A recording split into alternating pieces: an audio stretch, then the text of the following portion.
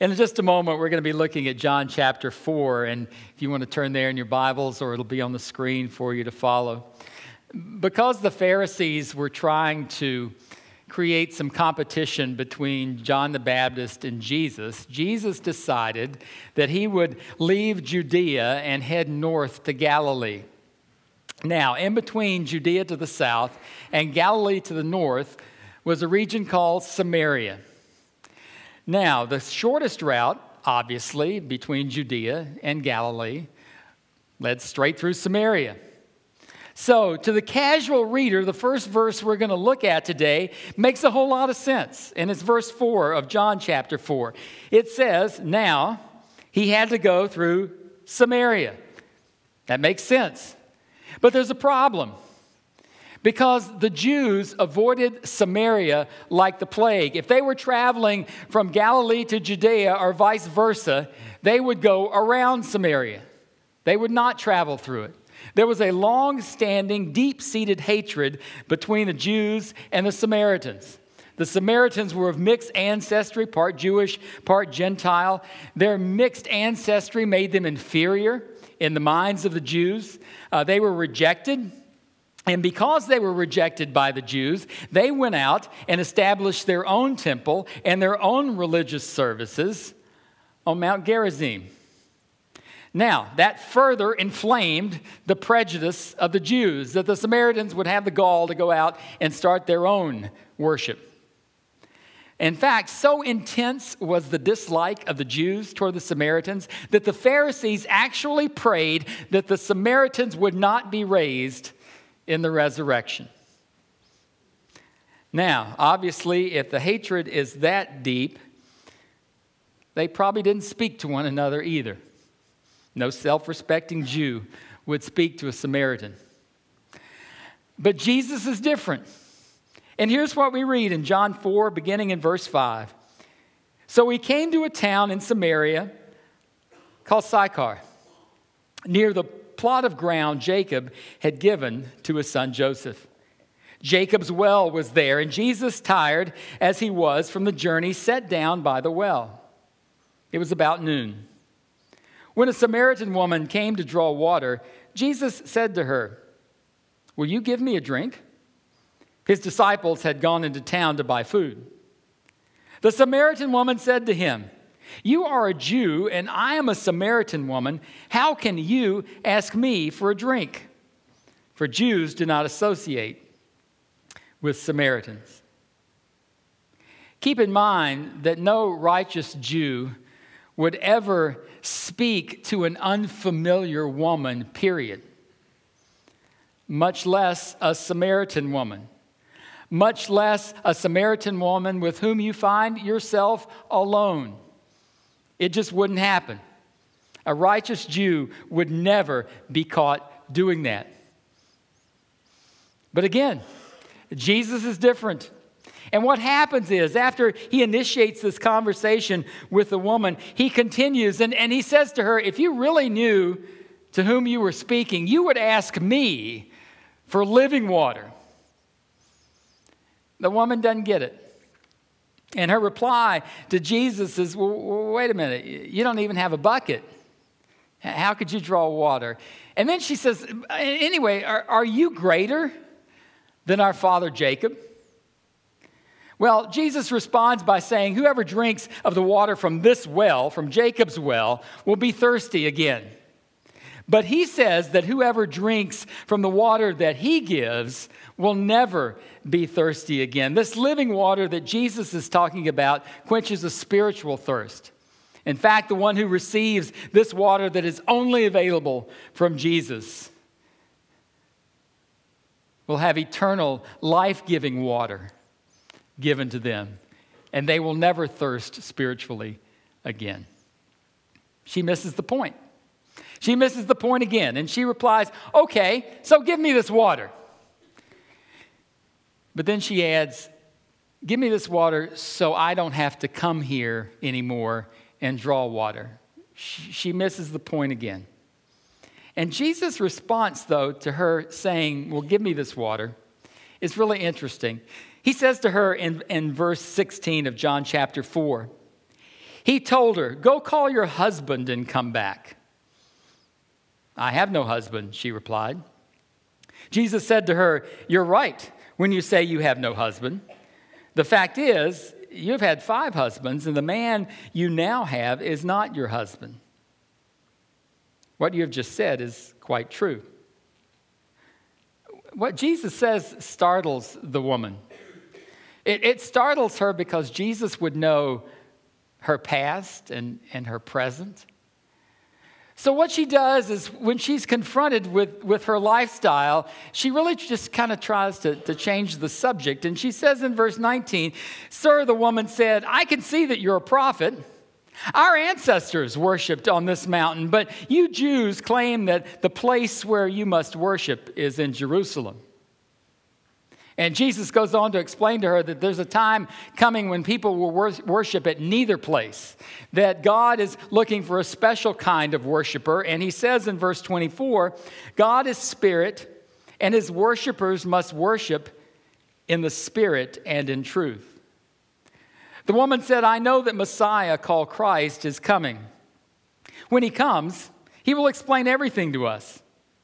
And then Jesus declared, "I, the one speaking to you, I am he." At this point, his disciples return. And his disciples are shocked, to say the least, that Jesus is carrying on this conversation with a Samaritan woman. Well, anyway, in verse 28, the woman leaves, and it says, "Then leaving her water jar, the woman went back to the town and said to the people, 'Come see a man who told me everything I ever did. Could this be the Messiah?' They came out of the town and made their way toward him." Just like all the stories we've looked at during our series, What Causes You to Believe, there's a lot here. There's a lot of wonderful stuff in this passage, in this encounter of Jesus with a Samaritan woman. And I don't want you to think I'm just kind of casually passing over it because it's not important. It is very important, and it's great stuff. And I want to encourage you, though, to take time on your own, maybe to dig in here and find out all of the little nuggets that God has for you. But also, just like the past 2 weeks, I want to narrow our focus down a little bit. I want to narrow it down to see if there's anyone in this story that actually believes. And if there is someone in this story that actually believes, what causes them to believe? And see how it may help us. So here's a question. Did the woman at the well believe? Did she believe that Jesus was who he claimed to be? Well, you might think, well, she had enough opportunity. I mean, she came face to face with Jesus Christ, the Savior of the world. She had a conversation with him. He shared information with her. She had a personal encounter. Okay. A lot of people have personal encounters. Well, then you think, well, okay, but he confronted her with her sin, and she admitted it. Well, sort of. She just answered a question honestly, but she really didn't admit to a whole lot. Then she hurries back to the town. And you may say, well, I bet she's hurrying back because she's got great news to share. Well, maybe she does. But at the same time, maybe she's just spooked off because the disciples showed up. And then she tells the people, she says, or asks them actually, she says, could this be the Messiah? But she asks it, and the sentence is structured in such a way where she assumes a negative answer. In other words, this couldn't be the Messiah, could it? Is the way she asks the question. Now, although commentators and pastors and a whole bunch of people who are smarter than I am have come to the conclusion that by this experience alone, and at this point where she leaves Jesus, they have made the argument that she leaves that well a believer in Jesus Christ. It's possible. I just don't see the evidence. It's possible, but I don't see it. Now, maybe later, as we'll see, things change. But right here, I don't see that she left a believer. Why? Well, there are a couple of things, and I want to talk about those today because maybe a couple of the things that she got hung up on are things that maybe you're hung up on a little bit. I think one of the things that happens to this lady is she has pretty much made her faith a place-centered and a time-centered thing. In other words, her faith to her was just following the traditions of her forefathers, that you worshiped at a certain place at a certain time. I was talking with a guy the other day, and he knew what I did, and during the course of the conversation, he said, well, you know, I was raised Baptist. But he went on to explain that when he was a child, that his grandmother would make him get up and go to church with her. She happened to go to a Baptist church. So the fact that his grandmother made him go to church with her, he didn't see as a bad thing. I mean, he saw that there was value in the fact that she made him go to church. But as soon as he was old enough, he quit. But even though he saw value, even though he had an opportunity to see Jesus and to hear about Jesus, that never made a lasting impact in his life. He never truly believed. He never truly made a commitment. Even though he was there all the time. To him, faith was just following the tradition of his grandmother, but it never made a lasting impact in his life. Maybe that's you. Maybe you come from that background where your parents or grandparents or an aunt or an uncle or someone made you get up and go to church, and you see that even today as something of value. But it really never changed your life. If that is you, then maybe it's time that we kind of get over this time and place thing that just because I'm in a building at a certain time is going to change me. Certainly you can meet Christ here, but just that event is not going to change you. And maybe it's time that we realize that in order to really change and be changed, we have to have a relationship with Jesus Christ. Or maybe for the woman, maybe she was willing to acknowledge her sin, but she wasn't willing to face her sin. Now, she doesn't say this, but kind of the gist I get from it is she's kind of like, well, yeah, I've kind of lived the wrong kind of life. I mean, she implies to Jesus that she knows the life she's lived and the life she's living is not the kind that God wants. She acknowledges that, but instead of facing it and dealing with it, she tries to change the subject.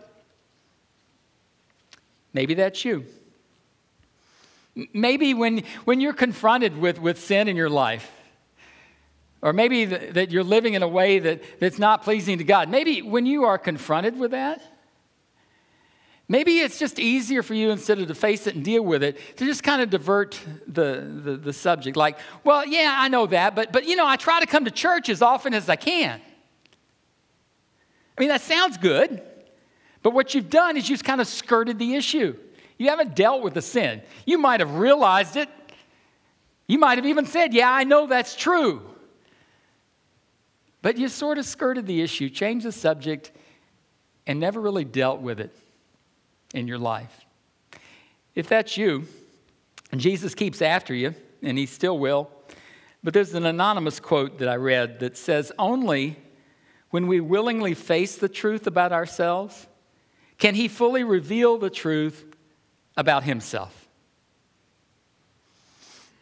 Well, whether or not the woman left that well and that encounter with Jesus as a believer, there is something we know for a fact, is that when she went and told the men of the town, John leaves no doubt that they became believers. And we're going to look at that in just a moment. and find out what causes them to believe. But before we get there, I want us to look at something. I'm going to read verses 28 through 30. We've read them already, but I'm going to read them from a different translation that I think captures something that's very important here. It says, "Then the woman left her water jar, went into town, and told the men." Now, the New International Version that we read before said people. Anyway, "Come see the man who told me everything I ever did. Could this be the Messiah?" They left the town and made their way to him. Although that particular word can be translated people, some scholars argue that the more accurate translation and the one that really grasps the meaning of what this verse means translates it men. Why did she tell the men?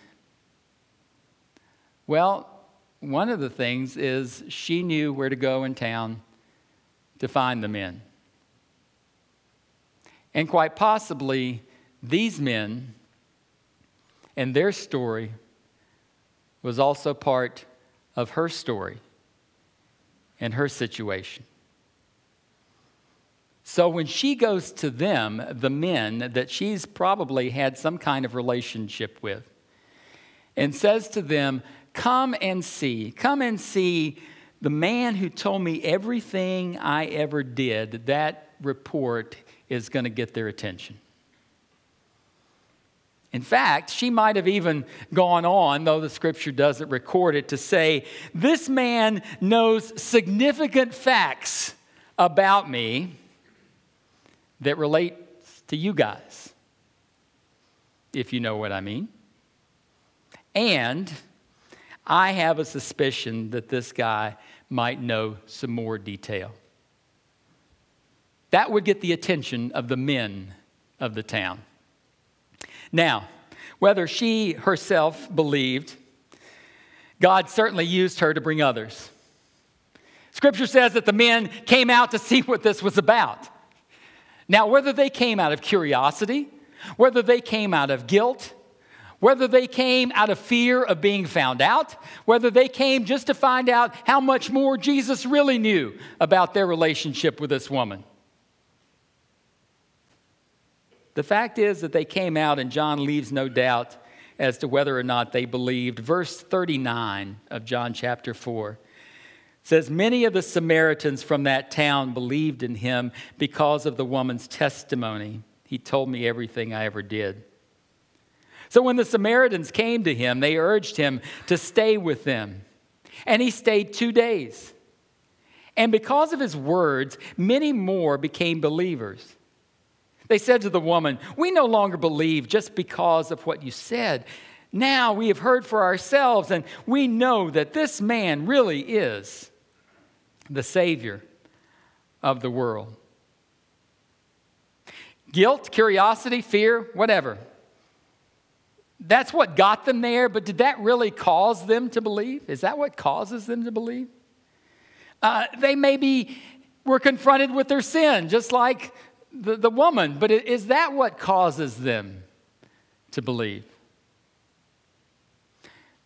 I'll tell you what I think causes them to believe is that they saw this whole "he told me everything I ever did" issue from a different perspective. I think what causes them to believe is something that all of us who are believers know. And something that Jesus desperately wants all of us to know. And that key point is that what causes them to believe is not that Jesus told them everything they ever did, but that he loved them in spite of everything they ever did. The idea that they could come to someone who knew everything about them, regardless of what drew them there, that they could come to this man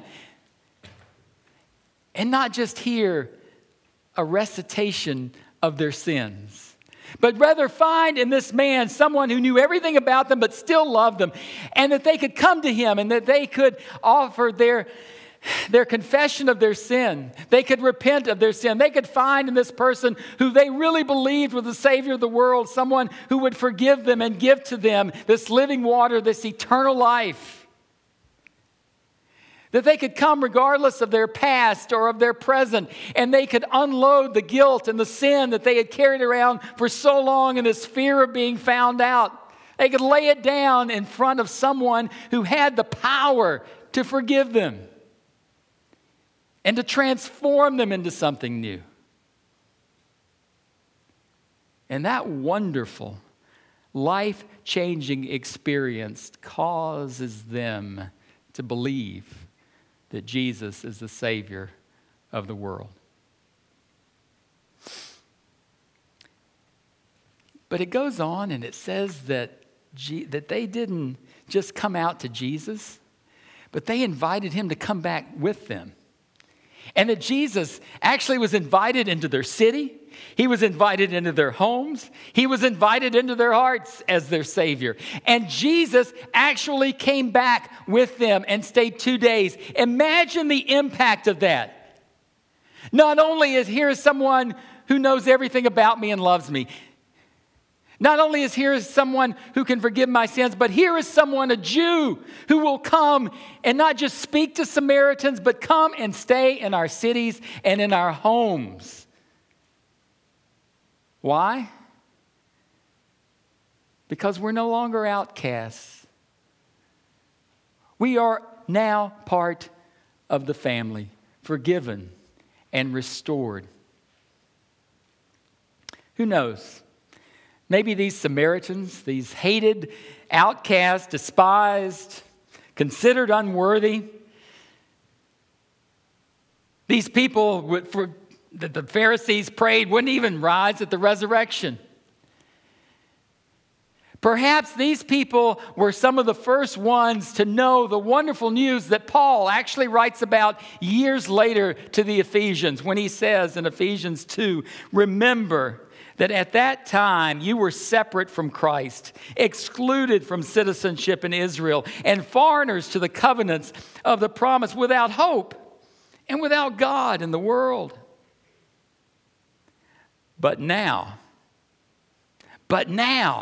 in Christ Jesus, you who were once far away have been brought near by the blood of Christ. It can happen to you as well. And Christmas time is a great time. Not just because the Savior of the world came, but because he came to dwell with us. He knew everything about us, but he came anyway. He knew everything about us, but he still died on the cross. He knew everything about us, but he still rose from the dead that we might have the hope of eternal life. He knew everything about us, but he loved anyway. And he made it possible for us to become part of his family. Those of us who were far away, those of us who were dead in our sins, those of us who were outcasts, he's made it possible. All we have to do is to come to him. Quit skirting this sin issue and deal with it. Face it. Come to him and confess. He'll forgive. Not only will he forgive, but he will transform you and make you new. And then you will become a part of his family. Man, if you've not done that, do it today. Let's pray.